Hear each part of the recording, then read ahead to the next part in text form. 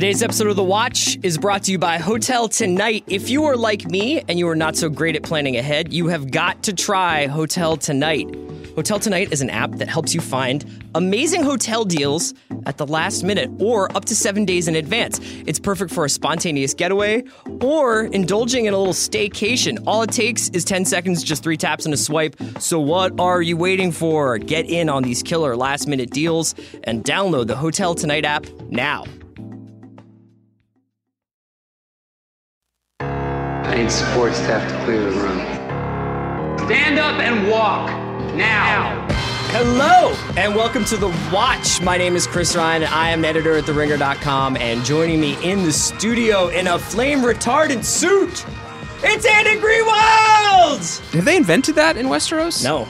Although, you know, the way that Benioff and Weiss going, maybe they will. That's what I'm saying. I feel like Qyburn could come up with that real quick. Andy, this is The Watch. We are part of the Ringer Podcast Network. Subscribe to as many Ringer podcasts as humanly possible. House of Carbs, Jam Session, Bachelor Party, Masked Man, Achievement Oriented, Big Picture, MLB Show, NFL Show, what about NBA Show. Rewatchables? The Rewatchables. I'm psyched about this. That's coming soon.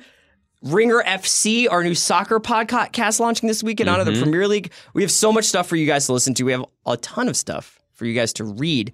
Big week over at TheRinger.com, so please check us out this week. We got a lot of stuff going on. NFL preview, Premier League preview, Game of Thrones rating. I'm here with Andy Greenwald. We do talk the Thrones together with Mallory and Jason.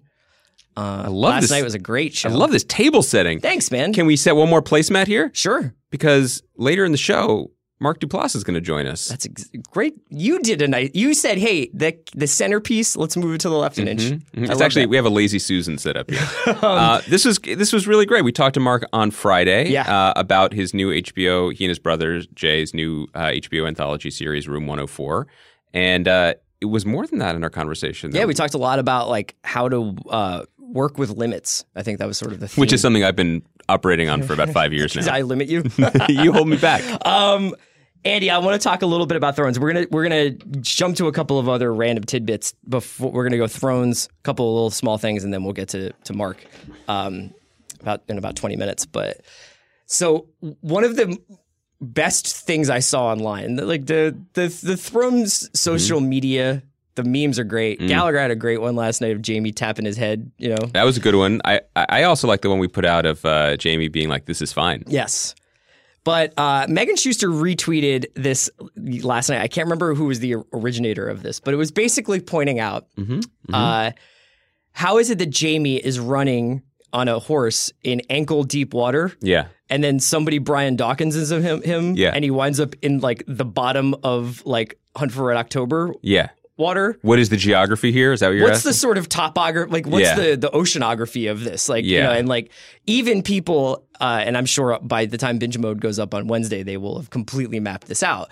But even people who are very familiar with the lay of the land, like Mal and Jason. By the way, I just saw Jason at the commissary here on the lot. Was he levitating? He was basically practicing cartography.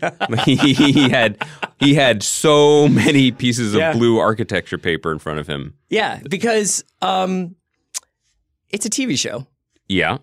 It's a TV show now maybe more than it has felt like in recent years. And I think that's been an interesting conversation that's been happening around our office this morning. And I think even last night as we were watching, there was some, so like the Dothraki just kind of like went around.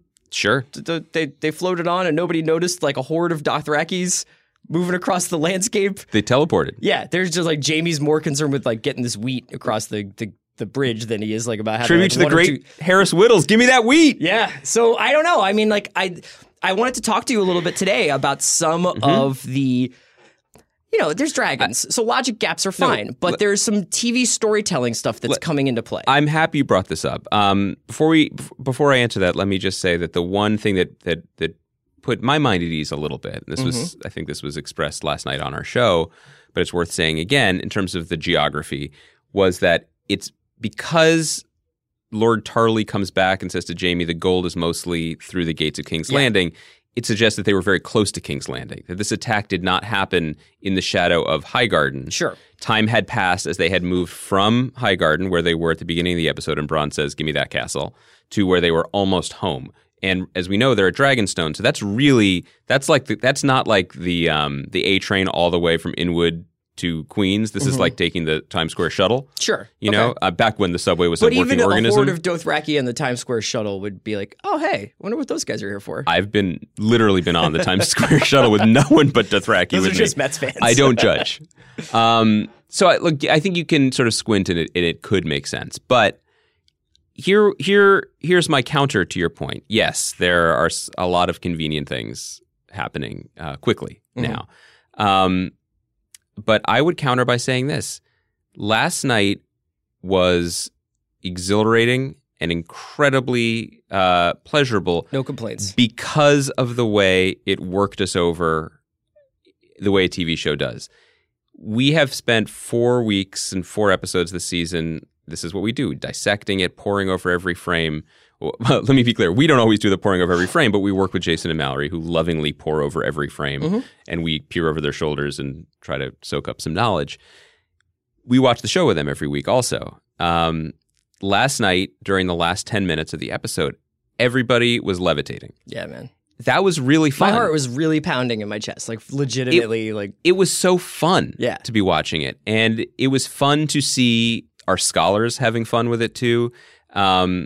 And, you know, I think that I saw some light criticism of the episode, which honestly just kind of felt knee-jerk, this kind of criticism, to say, well, but no one we know really died. And everyone conveniently escaped to fight another day, from Bronn to the dragon to Dickon. Like everybody that we truly care about, you know, Amazon spinoff coming. I love Dickon. That everybody survived, and that's kind of convenient. Where did you get that one? That's TV. I'm a little tired, but there's still a couple jewels in the dust up there. But I loved it. I welcome that. No, I'm not saying I just love the episode. I love that everyone conveniently survived, because there was a feeling of pleasure in this episode that is not often, we don't often get from Game of Thrones, because, and again, this is to Game of Thrones' credit. I'm not wishing it was a different show. But these moments of exhilaration often come at a cost. If you just go back last season to Battle of the Bastards, the good guy won, but the good guy literally had to climb out of a mountain of his friends' corpses to do it. And we lost. Yeah, but those guys for the most part were red shirts. Like we lost the giant. I mean, there's always like a little. Yeah, I mean, this is still mass entertainment, but there are always a couple dings along the way. Yeah. Last night was thrilling because we all got through it. There's more to come, and because and this is a point I brought up last night as well, that because of the way the show has woven the story tapestry over the last few years, we care about people on both sides. With no caveats. Yeah. We were psyched for Bronn to survive and somehow be able to operate this machine, and we didn't want him to kill the dragon or Dany. Right. And so here's the way I would put the way the show feels a little bit different now than it did in the beginning. And Sean was talking about this earlier. Fantasy was talking a little bit about this earlier, about how subversive the show was when it first started, right? And you could make the argument that when the first few seasons of the show, and when I say they, I mean the people who are making the TV show had the greatest coloring book you could possibly want. And their job was to shade it in. Their job was to cast. Their job was to execute these stories, these huge battles. No small feat. Yeah, no small feat, of course. And pace it and tell the story in an effective way, and frankly maybe improve the dialogue a bit. Possibly. Which is not to minimize the accomplishment of what it is, because I do think it's one of my favorite shows that's ever been on television. But we are now past the book, and I think that somewhat that feeling of subversion not only is like a little bit gone, but I would venture to say kind of can't come back.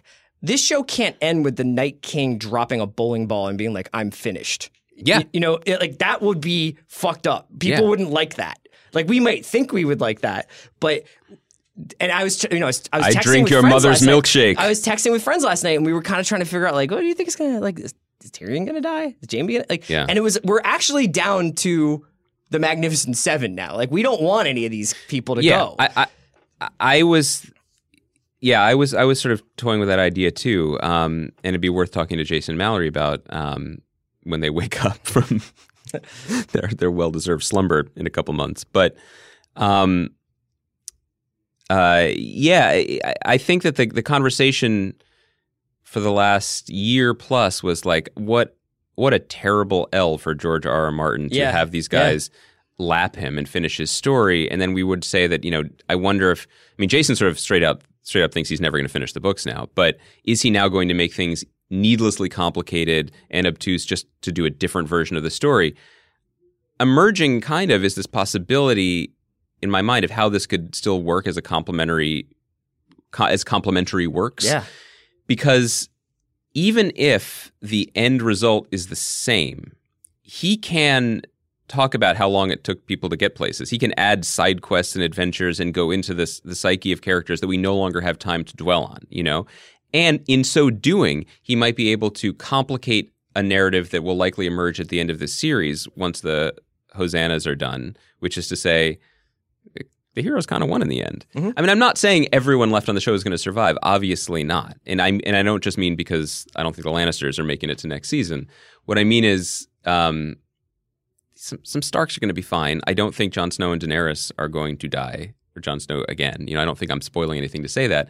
And I've said this from the beginning. I'm fine with that. Mm-hmm. I'm fine with this show surprising us, dazzling us, upending our expectations, and then I don't even know what word to use. It's not exactly restoring our expectations, but tweaking them and playing to them. I think that if you look at the arc of fantasy storytelling and this show itself, if Daenerys ends this series on the Iron Throne, that's having a woman win in that way is in and of itself a surprise. The way that she's winning is in and of itself a surprise. I think that one way in which it could still be subversive is that, and they've talked a lot, the characters have discussed this a lot on this show about how the reason why they're kind of throwing their lot behind people like Jon and Daenerys is that they have a vision for a more just and peaceful world, a better world. They don't care that you're a Targaryen. They don't care if you're a Stark or not, or a Snow or like whatever. Mm-hmm. They see your vision for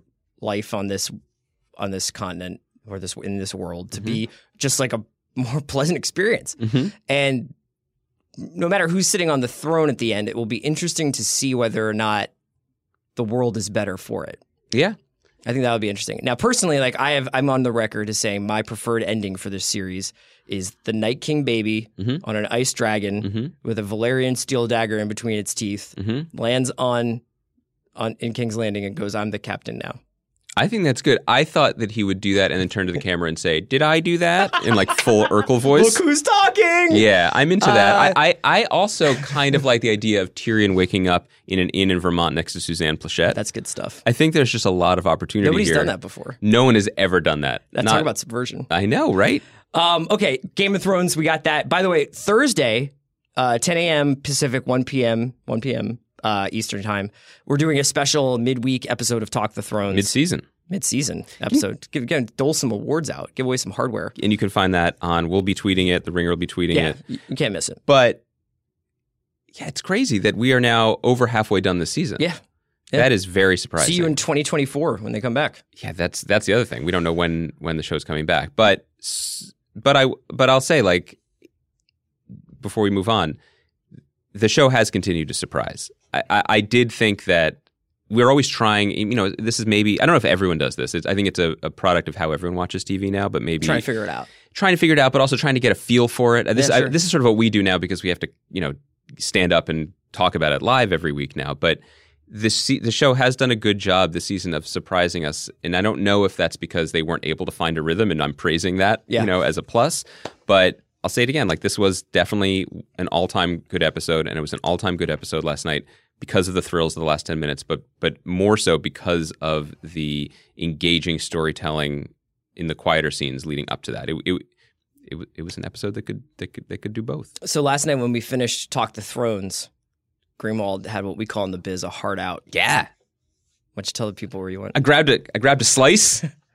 I took off the makeup. Classic New York move. Took off the makeup, put on the clown makeup because I was going to ItCon, a Stephen King fan fest.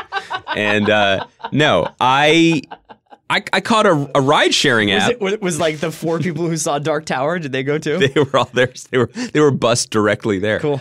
I got in a ride-sharing app, and I went up to the Hollywood Bowl to see Spoon and Belle and Sebastian. It was like Matador Palooza. It was our youth. This is our youth up there. And I have to say, Chris, it was a wonderful night under the stars. Great concert, great set. And big tape trading community in the Belle and Sebastian world. Listen, it made me feel a lot of emotions about my life and about you as well. Oh, man. Because the Hollywood Bowl I'd never been there before. It's a very beautiful venue. It's very nice. It's also so LA in that, of course, you're sitting outside and it's beautiful, but everything just kind of works in a way that is so confusing to someone who still has a little New York in him. Even afterwards, when we're leaving and people are like streaming masses of, C90 kids are like storming down Highland, no longer Quote, kids. unquote, kids. Yeah, no longer kids. Right. And people are like, every so often someone steps into the street and like a kindly person is like, excuse me, ma'am, could you please stay on the sidewalk? And the person's like, oh, certainly, of course. This would never work on the East Coast. But I was just thinking that this band that I saw play this massive show at the Hollywood Bowl, I remember seeing for the first time with you 19 Earth years ago at a lecture hall. At BU. At BU. Yeah. And I just thinking of a band that can scale from one thing, from that to this in 20 years and be able to play this was really amazing. Thinking also of just do you remember afterwards we saw Stuart Murdoch, the singer of Belle and Sebastian, get into a screaming fight with Isabel Campbell, who was his then girlfriend and was the cellist, and then she stormed off. Was it really that big? Was it a screaming fight? Or we saw them fighting, and then she missed the next two shows, in Philly or whatever. Yeah. And then also afterwards you took us to your spot in Boston. Deli House. It was close. We walked there, right? Yeah. But it was it's a thing when you realize, because and this is the universal part of it that I think that people, hopefully this is still a thing for younger people. Yeah. There are the bands that sort of define very fraught periods of your life, and I mean fraught in a nice way, like when you're in high school, when you're in college, the bands you listen to then sort of define you, and also time is very compressed. So I remember thinking, do you remember when U2 put out Achtung Baby and Zooropa, and then they went dark, and they came back with pop? Mm-hmm. I think 3 years elapsed, but I remember when they came back, I was like, my God, they have literally been to Mars. Yeah. They went on a mission to Mars and came back. 3 years now is nothing. So just to think about the length and breadth of a band's career and still being able to go see them, and it was a wonderful evening. What a lovely little anecdote. I love that. You ever think about years like that? I think about that all the time, man. Because we're in the business now of coronating things, everything is an anniversary, and so I'm constantly confronted with, before, I think even as recently as 5 years ago, I was like, sure, yeah, 10-year anniversary, it's not a big deal. And now everything is 20 and 25. Yeah, that's right. And it's just staggering.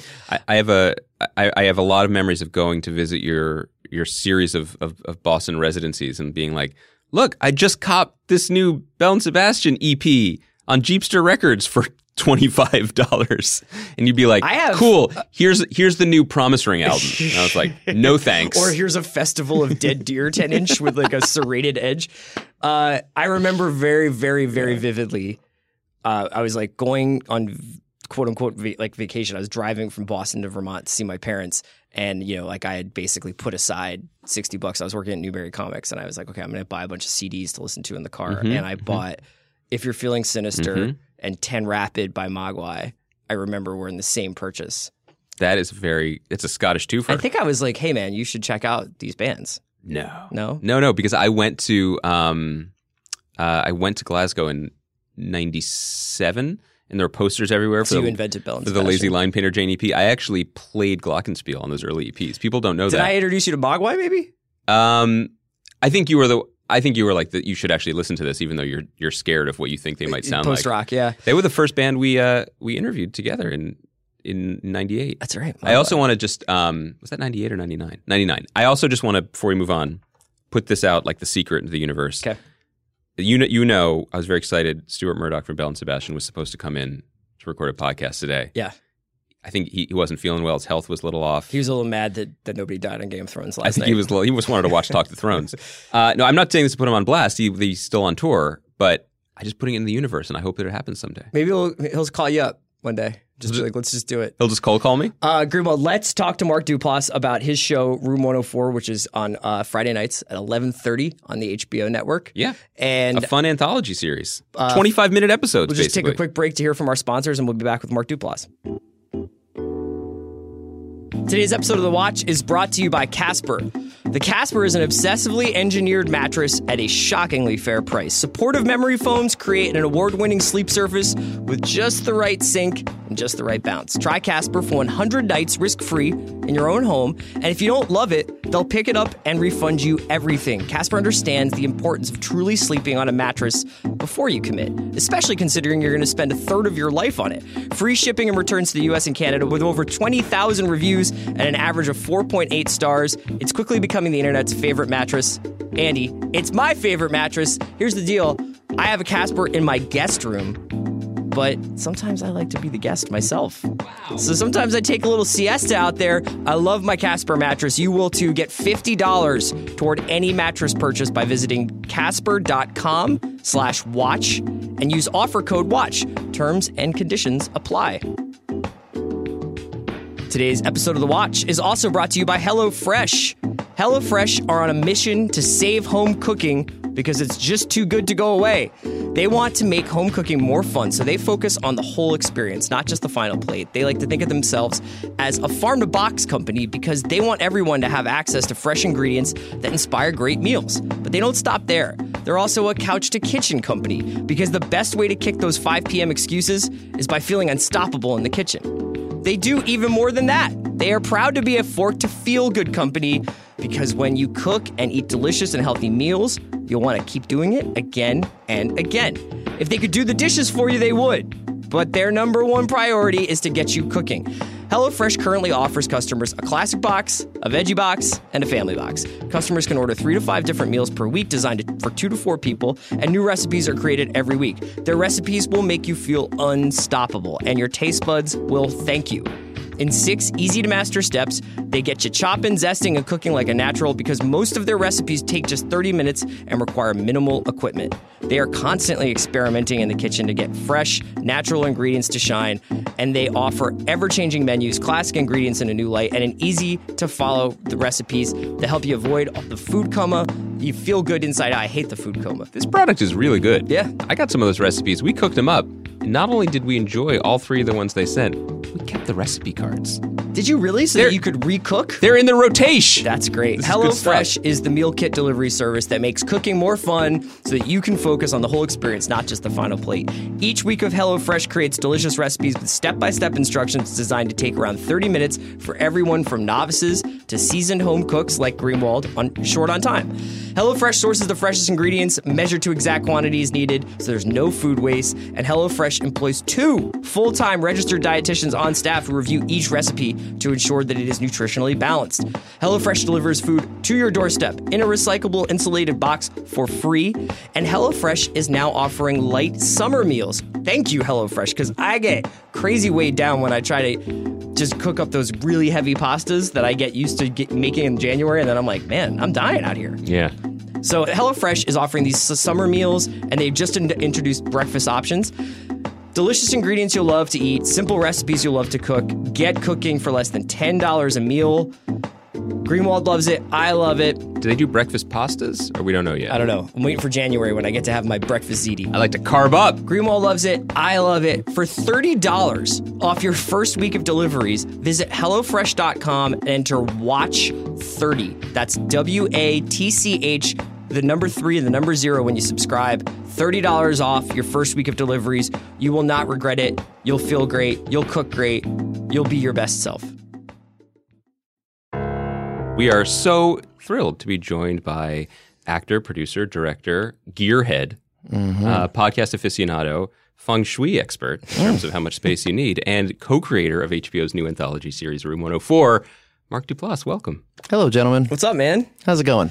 Thanks for coming by on a Friday. Thanks for having me on a Friday. We are very excited to talk to you about Room 104 and other topics, but we have to lead with something, which is that the real victims of the recent HBO hack are we are the victims. What because happened? we were unable to watch more than one episode of Room 104 because the entire screener system It went down. collapsed. Yes, because the hackers were targeting, I believe, Room 104. Yeah, well, yeah, they were really after Room 104. That's the show. That's what I think. They accidentally gleaned some Game of Thrones stuff, but they threw that away. False flag. And that they wasn't what it was are about. ransoming off episode 2 of Room 104, guys. And we considered ponying up for it because I think we both enjoyed the first episode very much. Immensely. Yeah. Oh, excellent. Thanks, guys. Thanks for watching.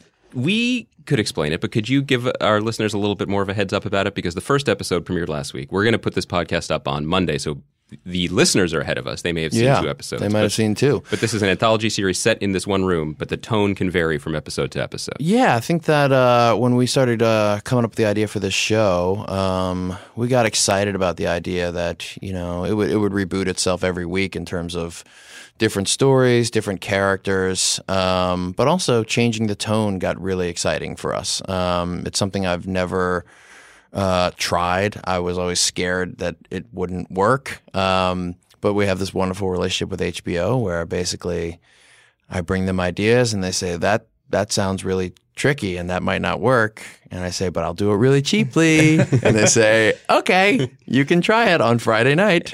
And that's what we do. Friday night's 11:30. Friday night, 11:30 show. That's such a cool, like, we just don't have a lot of everything. I mean, to the extent that even a time slot matters that much anymore. I don't know that it does. Yeah. I'm not sure but anymore.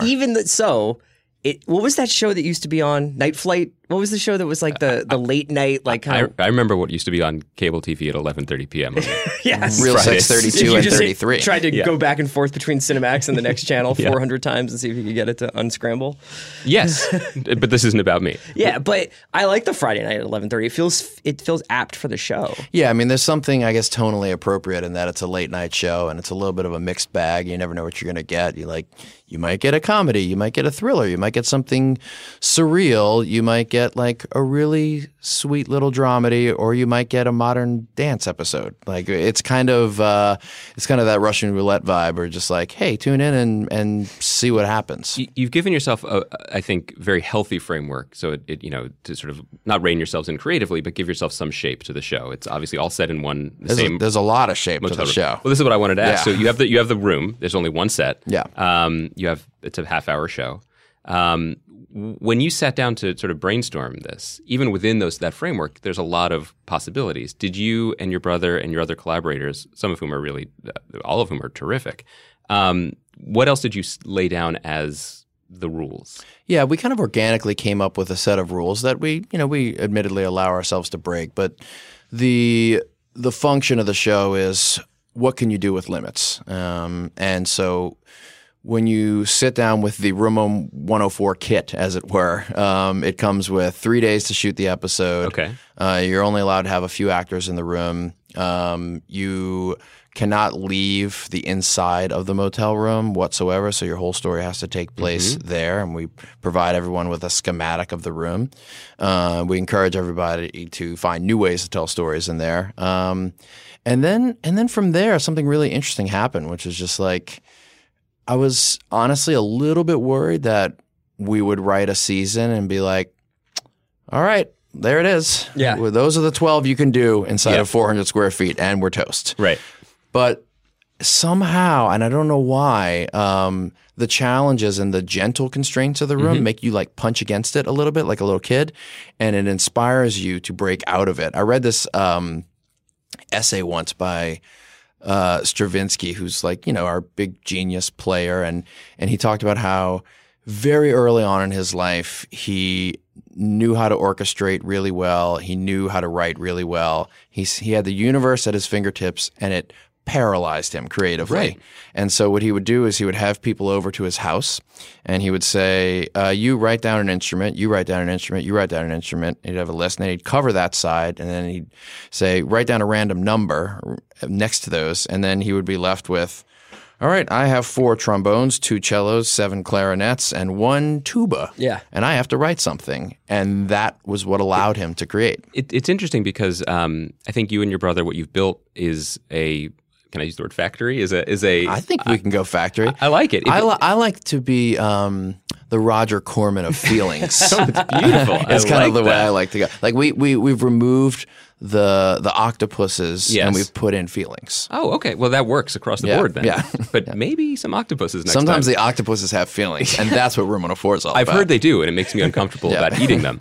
But regardless, you are known for taking a lot of creative freedom and making things, which is very exciting and inspiring, I think, to people who look at sort of the monolith of Hollywood and think it's difficult to get things done. But it's interesting that already in our conversation, and even before we hit record, when you noticed our space here, our humble space, you were talking about limits. I was excited. I came in. I got to be honest with you guys. I came in. I saw there was only like 2 small rooms, and I was like, "You guys are doing it right." And then I saw there was like another room with too much space, and I was like, "Guys, you're fired.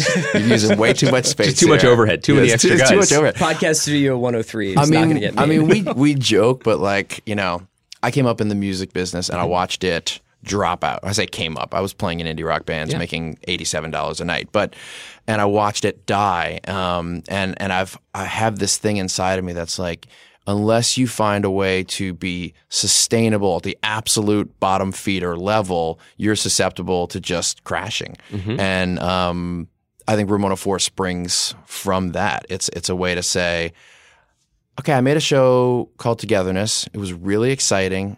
They kind of overpaid us for it. It bought my house. That was wonderful. And it was a little too expensive to stay on the air for the amount of people that were seeing it.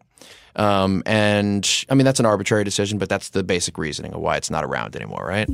And a Room 104 is a show. I'm like, well, if I make something that costs about a quarter of that price and doesn't need to have that many people to justify its existence, and that means I can take all the creative risks I want.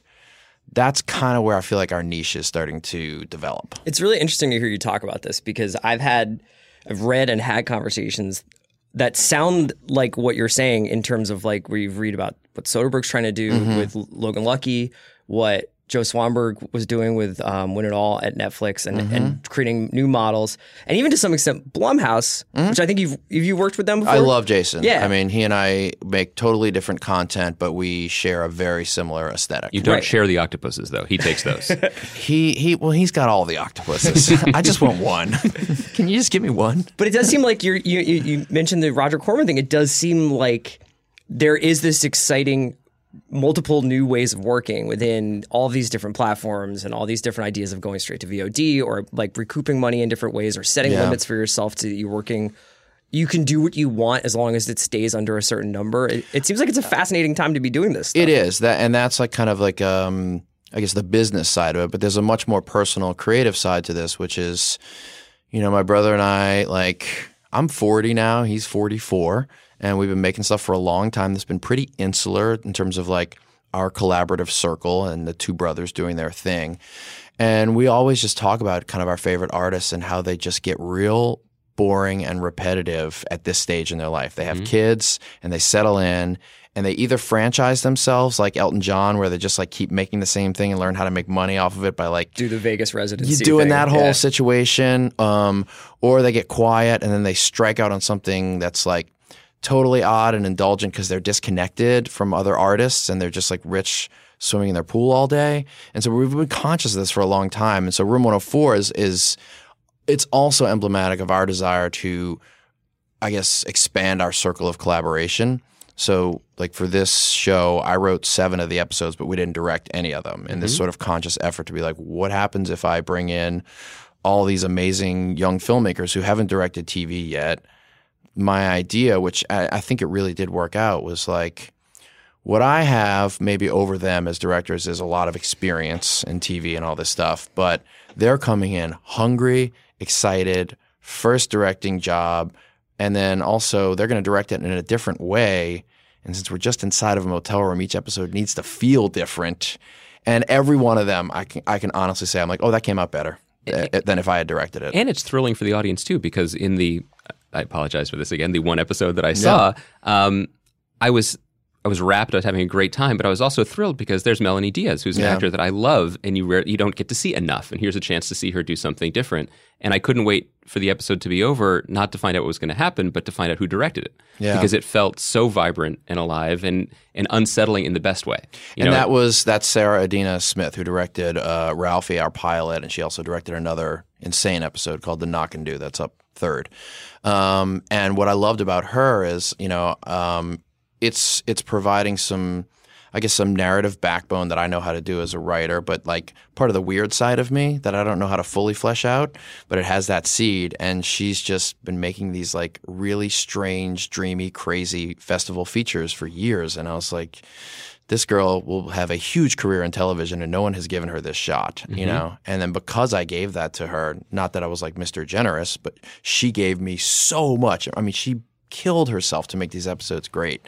So that little collaboration element that's happening right now is part of a selfish desire I'm having to like stay young, learn from young filmmakers, not make the same thing over and over again. Did you find that the writing of the ones that you've done, and obviously the first one feels like it's a different kind of piece of writing for you? I know that you play around with structure in a lot of the other movies you've made, and there's ways in which like the compression of scenes is like unorthodox. Like scenes will kind of have like a very like human kind of pacing to them. But this one seemed very tight, almost like a Twilight Zone episode where it was just like, there were like, it's like a magic trick almost. And I was wondering how it was different, the writing process at all? Writing process extremely different for Room 104. And I'm still figuring out a little bit in terms of like intellectualizing it. But what I have discovered, because I'm starting to talk to other writers about it, is when I write a feature film, it's very much plotted out. I'm still tapping into the creative side of my brain, but I got my scenes on my note cards. I know the bedrock is there, and I don't embark on writing until I really know the journey. And then I can be creative inside of the scenes. Room 104 stuff, I'll start with a song or a character. Like, for instance, with Ralphie, our first episode, I was like, I'm just bringing Melanie Diaz into the room. There's a sad, weird dad, and the kid she's supposed to babysit is hiding in the bathroom, and that's all I know. And so, like a one-act play, you can tap into that sort of free-flowing creative side because it's exponentially easier, in my opinion, to make 25 minutes work dramatically speaking than 90 minutes. Yeah. Not just 3 times easier. It's about 30 times easier, in my opinion. It seems like this was a pretty fulfilling exercise for you then to make the season. Fun. I hope I get to make 1,000 episodes. Where did you guys shoot it? Did you shoot it right around here? We rented a really small kind of crappy stage that barely fit us and built the motel room set on it and crammed everybody in there. And it was an interesting hybrid of going out and doing, what I used to do, making $100,000 movies with my friends and taking that up a notch so that it could, air as a legitimate episode of television, right? But at the same time, embrace the principles that I think, there's good small and bad small, and I tried to keep the good small and get rid of the bad small, and we're still figuring that out. Yeah, there's nothing. What's great about it is there's nothing like apologetic about it. You're not saying, "Well, we only have this little room." It's just celebrating what's there on the screen. I don't know what it is. I just do very, very well with limits, and I think that. People like my cinematographer, my production designer, my composer, they were all sort of scared of just like, what is this? How are we going to do this? I talked to my production designer and he's like, so what is it? Is it like a seedy hotel room? I was like, no, it's not that. And he's like, so it's kind of fancy? And I was like, no. It's a really bad, boring, corporate, banal hotel. Yeah. He's like, conceptually, I like it. I don't know how to do this visually. And I was like, we got to figure that out. There's a little flair with the tissue dispenser. Yeah, there's some stuff. There's a little fun stuff. We did and so we worked a lot with, our DP, Doug Emmett, and our production designer, Jonah Markowitz, on like, how do we make simple and banal be interesting? And a lot of it was creating the palette where you can throw lights and do different things that, it's basically the metaphor of the show. When you walk in, it looks really, really boring. But if you take a closer look, there's a lot of really interesting things. I wanted to pivot back to a show you mentioned, Togetherness, which is a show I think both of us really enjoyed a lot and ended, unfortunately, early. you were talking about in relation to what I guess the perspective that you just gave us about maybe it cost a little bit too much for what it was.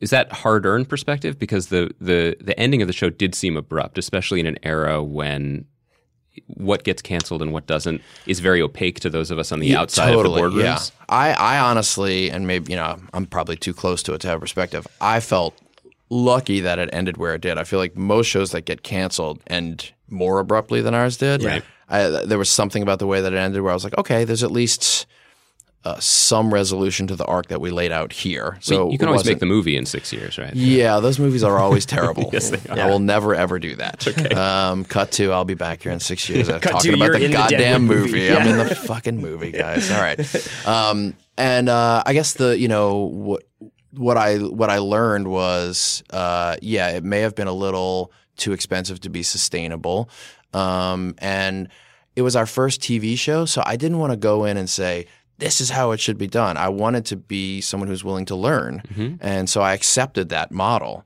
The first meeting we had with HBO was, we can really make this cheaply, and they were like, let's up it a little bit. Let's make it a big show. And we were like, okay, but my instincts were screaming, why are we doing this? This is a small relationship show. This is about the faces and the feelings. Why are we spending all this money? Bouncy castles are expensive. They're expensive.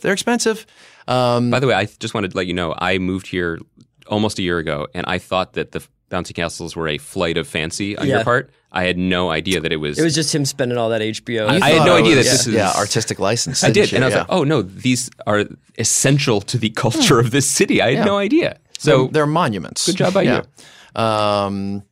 So yeah, it was a tricky thing for Togetherness, and I can say I was equally heartbroken when we found out we were canceled as I was relieved the next day, because I think Jay and I, we wrote and directed every episode of that, and I starred in it, and we produced it together. We really authored it, and that was the beginning of us starting to think, okay, we want to be able to live our lives and see our children and enjoy ourselves and not be on set 13 hours a day killing ourselves. But we also don't want to turn into those guys who just make bad art because of that. Yeah. And collaboration was the answer for us. And the Room 104 is the answer to that. That actually leads to a question I had about, there's this time in your career around 2012, and it's just like that. This is pretty much reading a narrative onto a filmography. But, you're in Zero Dark 30. You're in Parkland and the Diane Keaton film. And it seemed like you were doing more outside acting. Yeah. And did that have – when you talk about like, well, we kind of want to have this hybrid where we have control over our careers but we collaborate. Yeah. Does that take you away from doing stuff? Because I know you're doing the Unabomber film. Yeah, so, I don't do as much outside acting, but a lot of that is just about serendipity, honestly, and balancing of schedule. I'd like to say there's a master plan in place, but some of it is just like, is there a good project and do I have the space for it? I will say in general, I'm moving a little bit more towards realizing I think what my strengths are is I'm like a builder of little companies, right? Every movie or project is like a little company you build.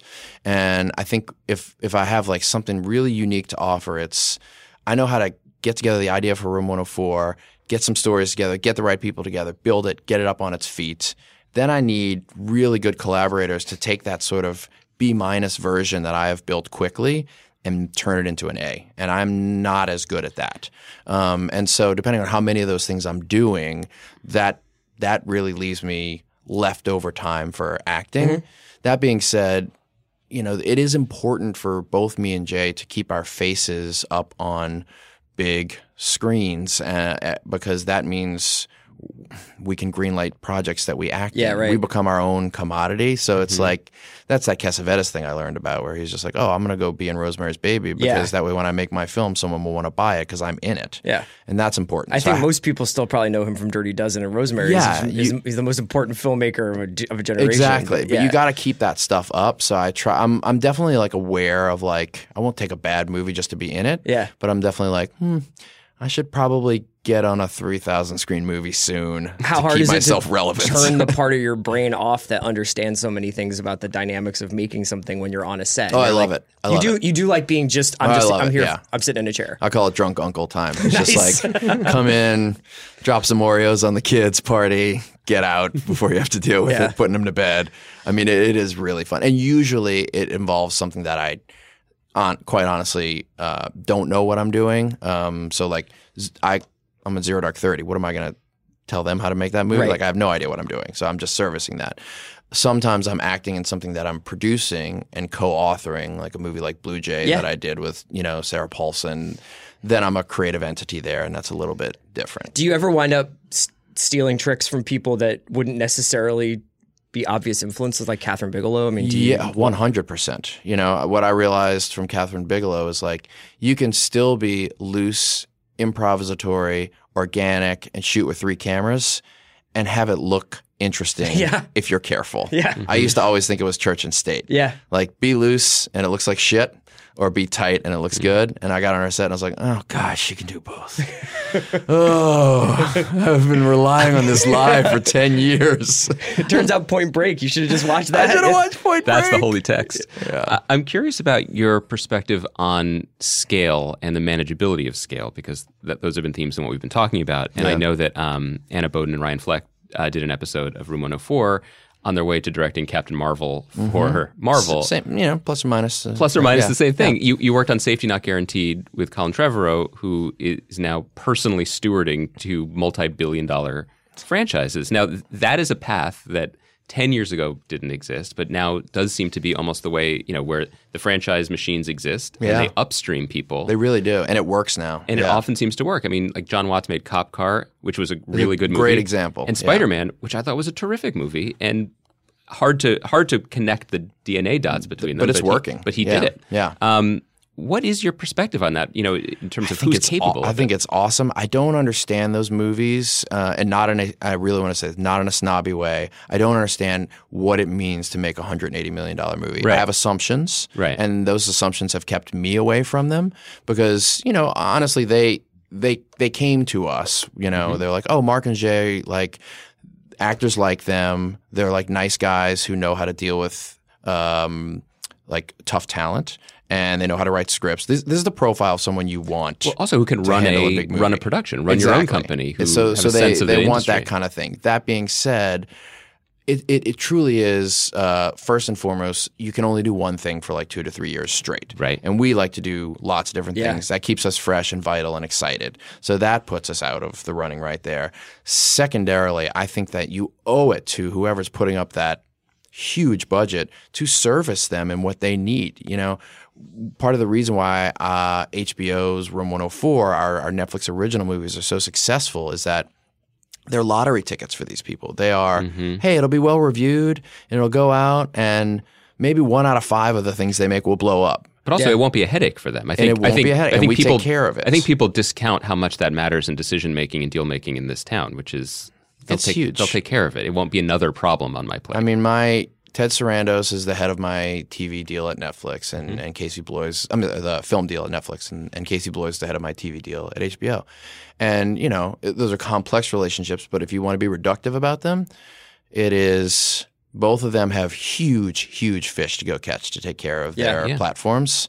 And I'm just reeling in well-reviewed minnows for them that occasionally randomly blow up in the zeitgeist, and we don't know why. There's so much content out there, we don't know why anymore. Right. And so I get to kind of, I'm almost like a sub-label where like I take care of myself a little bit, and that makes it work. So tying into the whole like, would we make a Marvel movie or could we? I legitimately think we would be bad at it. I think we would be fussy because we aren't able to do the things we want to do and take some chances. I just think we'd be a bad fit. But if you did, just because we're all the same age, I am just curious, like if there was the character that you loved, if you were a comic book guy. I wasn't a comic book guy, you know. You were more horror? No, I was like, HBO was. Did you like Dune? I didn't like Dune. Oh my God! No, but I loved people who loved Dune. You know, really just ripping down assumptions. Exactly. Today. And no, I was like, that in the mid '80s on HBO, that was the time when they were just playing R-rated '70s and '80s dramas like all day long. So for me, it was just like, okay, ordinary people. Kramer versus Kramer. This is what adults are like. I'm watching Sophie's Choice. Here we go. And I just loved it. That being said, one of my favorite performances by you and your brother is when I went and got a chance to see you guys at the True Romance live read. I love that script. That was fun. You guys were they played the cops. They played, and they were so good. Oh, thanks, man. And who was the other guy? It was Sizemore. In the movie? Who are the two cops? Oh, yeah. Who was the other cop in the movie? I can't even remember now. It's Tom Sizemore and somebody else. And it was like, they were just, That was really, really You guys were fun. having a blast. Yeah. I mean, that was being on stage doing that reading. And it's also like Christian Slater and Patricia Arquette. Were Yeah. there. Yeah. That was kind of cool. But I was wondering, I was like, did you have like, is there like a Rockford Files in you? Michael Beach? Michael or Beach. Chris Penn? Chris Penn. Chris Penn and Sizemore, right? Sizemore, yeah. I think there's anything in us. Now that we've made Room 104, I guess I should never say never, even though I just did that to the Marvel movie. But, you know, Room 104 is clearly a creative stretch for us and to a certain regard of like trying out new things. I mean, yeah, we've made movies like Creep and The One I Love that are kind of like, oh, there's a little horror, there's a little sci-fi, you know.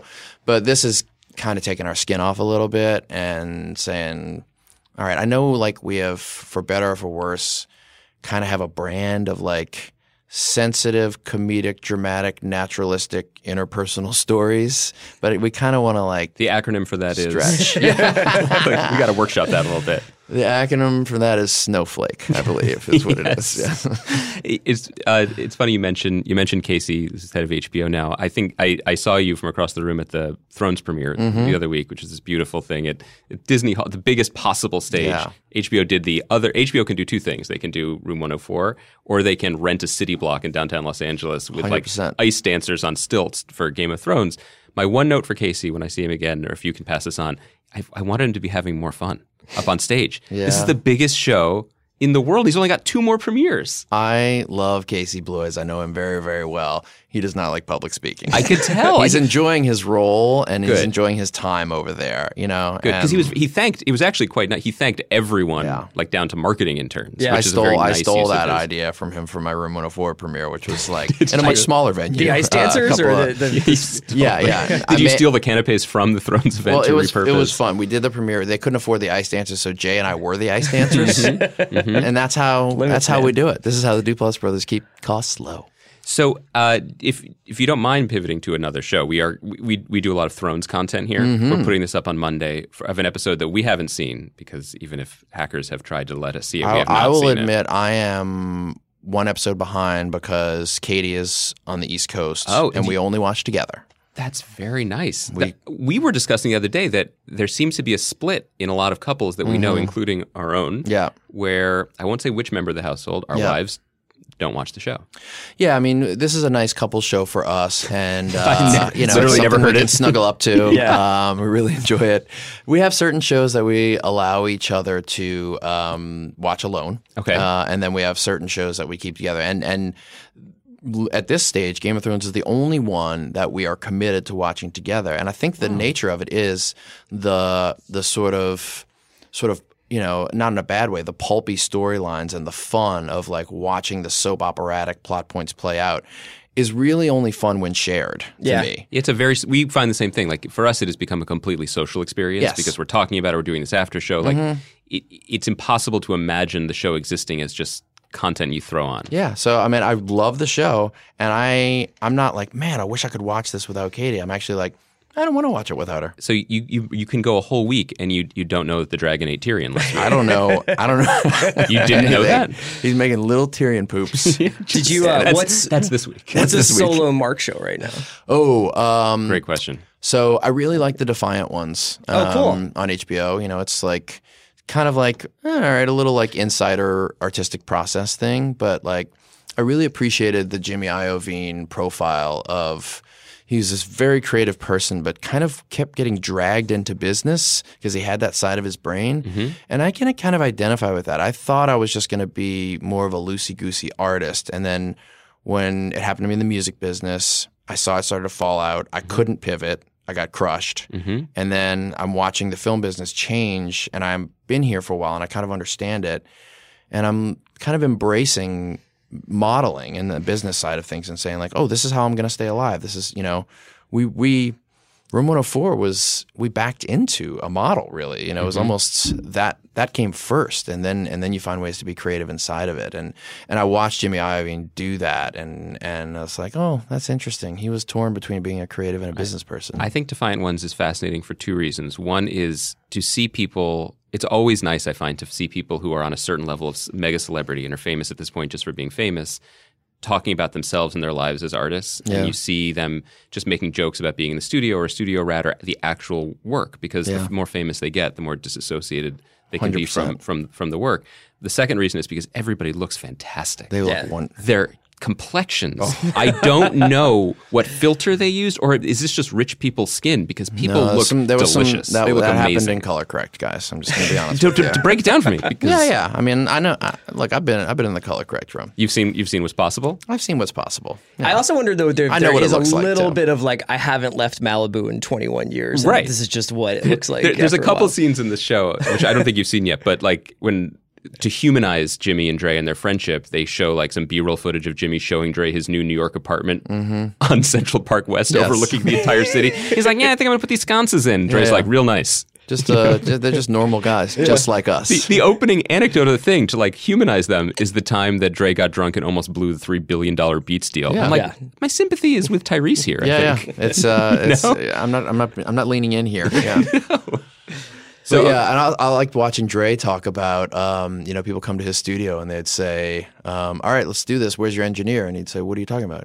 I'm the engineer. Yeah. Where are your play? Well, I'm going to play the parts, Yeah. I mean, Jay and I are a lot like that still. And people are always like, how do you make things so cheaply? How do you do this? And it's like, well, we work with a small group of people who do everything and like to do everything. And I do it partially, yes, because it's smart to stay cheap, but partially I just love it, and it makes me feel 23, and it makes me connected to who I was when I was like a spastic artist kid. But I also feel like there's never enough time to just say that, which is the thing that the making is what you love. You make the thing, and then as we contribute to this too, having a podcast, but doing the press rounds and talking about the thing becomes almost the public facing part of the thing, or at least separate in some way from the work itself. When for you, I mean, obviously you're having a great time right now. Yeah, but this is the only thing that I like doing. Like every other press thing sucked, but this is the best one. Thank you for that. But on some level, and we saw that in Defiant Ones too. There's the scene of Dre just messing with the master stems of a Marvin Gaye track. It's like, oh, so it doesn't really matter that he hasn't put out a record proper, in so many years. That's not the point for him. He doesn't need to. He can just play. Sure, he tortures himself at night for not putting out those records, though. For sure. It was nice to watch him. But to do that at night is in a $20,000 a night cabana in the Bahamas with always a really nice tumbler of something to Just drink, being which like, I I can't appreciate. believe Iovine's putting those sconces in. He's like, fuck those sconces. yeah.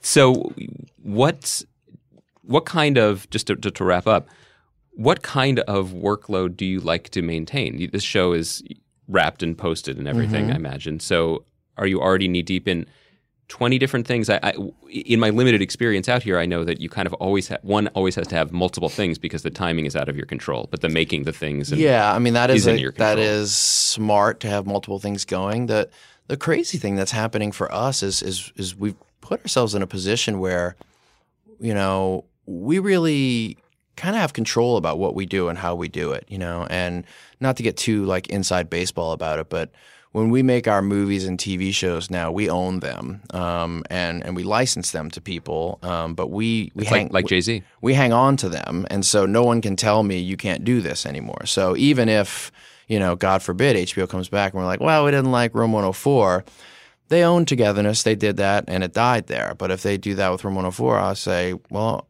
all right, well, I'll just go do it somewhere else. Yeah. So I'm in a really lucky position after kind of climbing this mountain for the last 15 years, because I'm willing to make things modestly. At a certain point, we can kind of do our own thing. And I'm also crazy and continually reinvest my own money into projects. And people are like, what are you doing?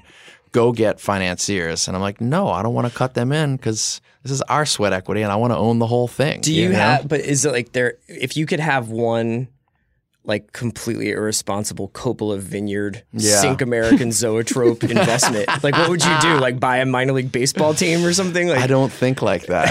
I mean, this sounds totally obnoxious, but like ever since the election, anytime I have anything that feels or thinks frivolous, I run these bipartisan charity campaigns where I'm like, okay, I'm putting down money and I'm going to try and get a bunch of people who don't believe like me to see if they'll back and You're match supposed my to stuff. say I would pay Jack Nicholson $1 million for 11 seconds of screen time. For a foot rub. Yeah. That would be incredible. Are you giving him the rub or is he giving you the rub? No, I'm giving him the rub. The money works either way as far as I'm concerned. He's To me, dollar for dollar, being able to give him the rub, because you walk away with Jack on your hands. Yeah, that's right. I feel like historically in Hollywood, it's not hard to walk away with Jack on your hands. Is that fair to say? And I'm glad we're ending in a classy place. There it is, guys. Mark, thank you for taking the time to talk to us. Room 104, 11:30 p.m. on HBO, and next season Room 105, right? That's the sequel? The expanded universe? Oh, I don't know. Fingers crossed. Thanks, man. Thanks, guys. Okay, thanks so much to Mark Duplass for being so generous with his time, and that was a great chat with him. Greenwald and I will be back on Thursday. I like a guest that wears shorts. Yeah. Can I say that? We have a bunch of, right now, a ton of, guests coming through, a lot of music guests. Mm-hmm. I just want to mention that Thursday, Mm-hmm. by hook or by crook, I will be talking about Ozark.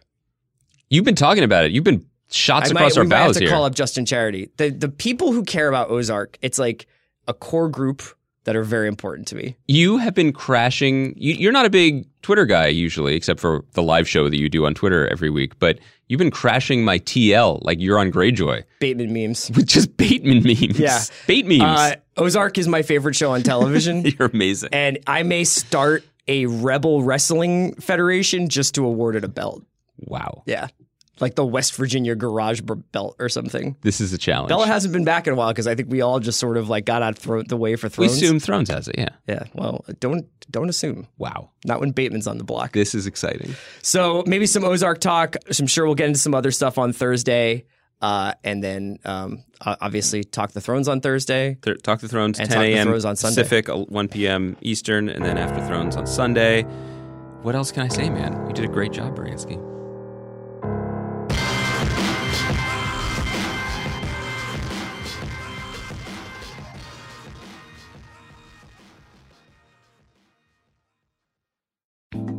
Today's episode of The Watch was brought to you by Hotel Tonight. Things change, the weather changes, your mood definitely changes, so why lock yourself into plans that might change? With Hotel Tonight, you don't have to, because you'll get incredible deals on awesome hotels, even at the last minute. Booking on Hotel Tonight gives you the freedom and flexibility to play things by ear, while knowing you'll score a great price at a great place to stay. So download the Hotel Tonight app now and find some seriously amazing deals.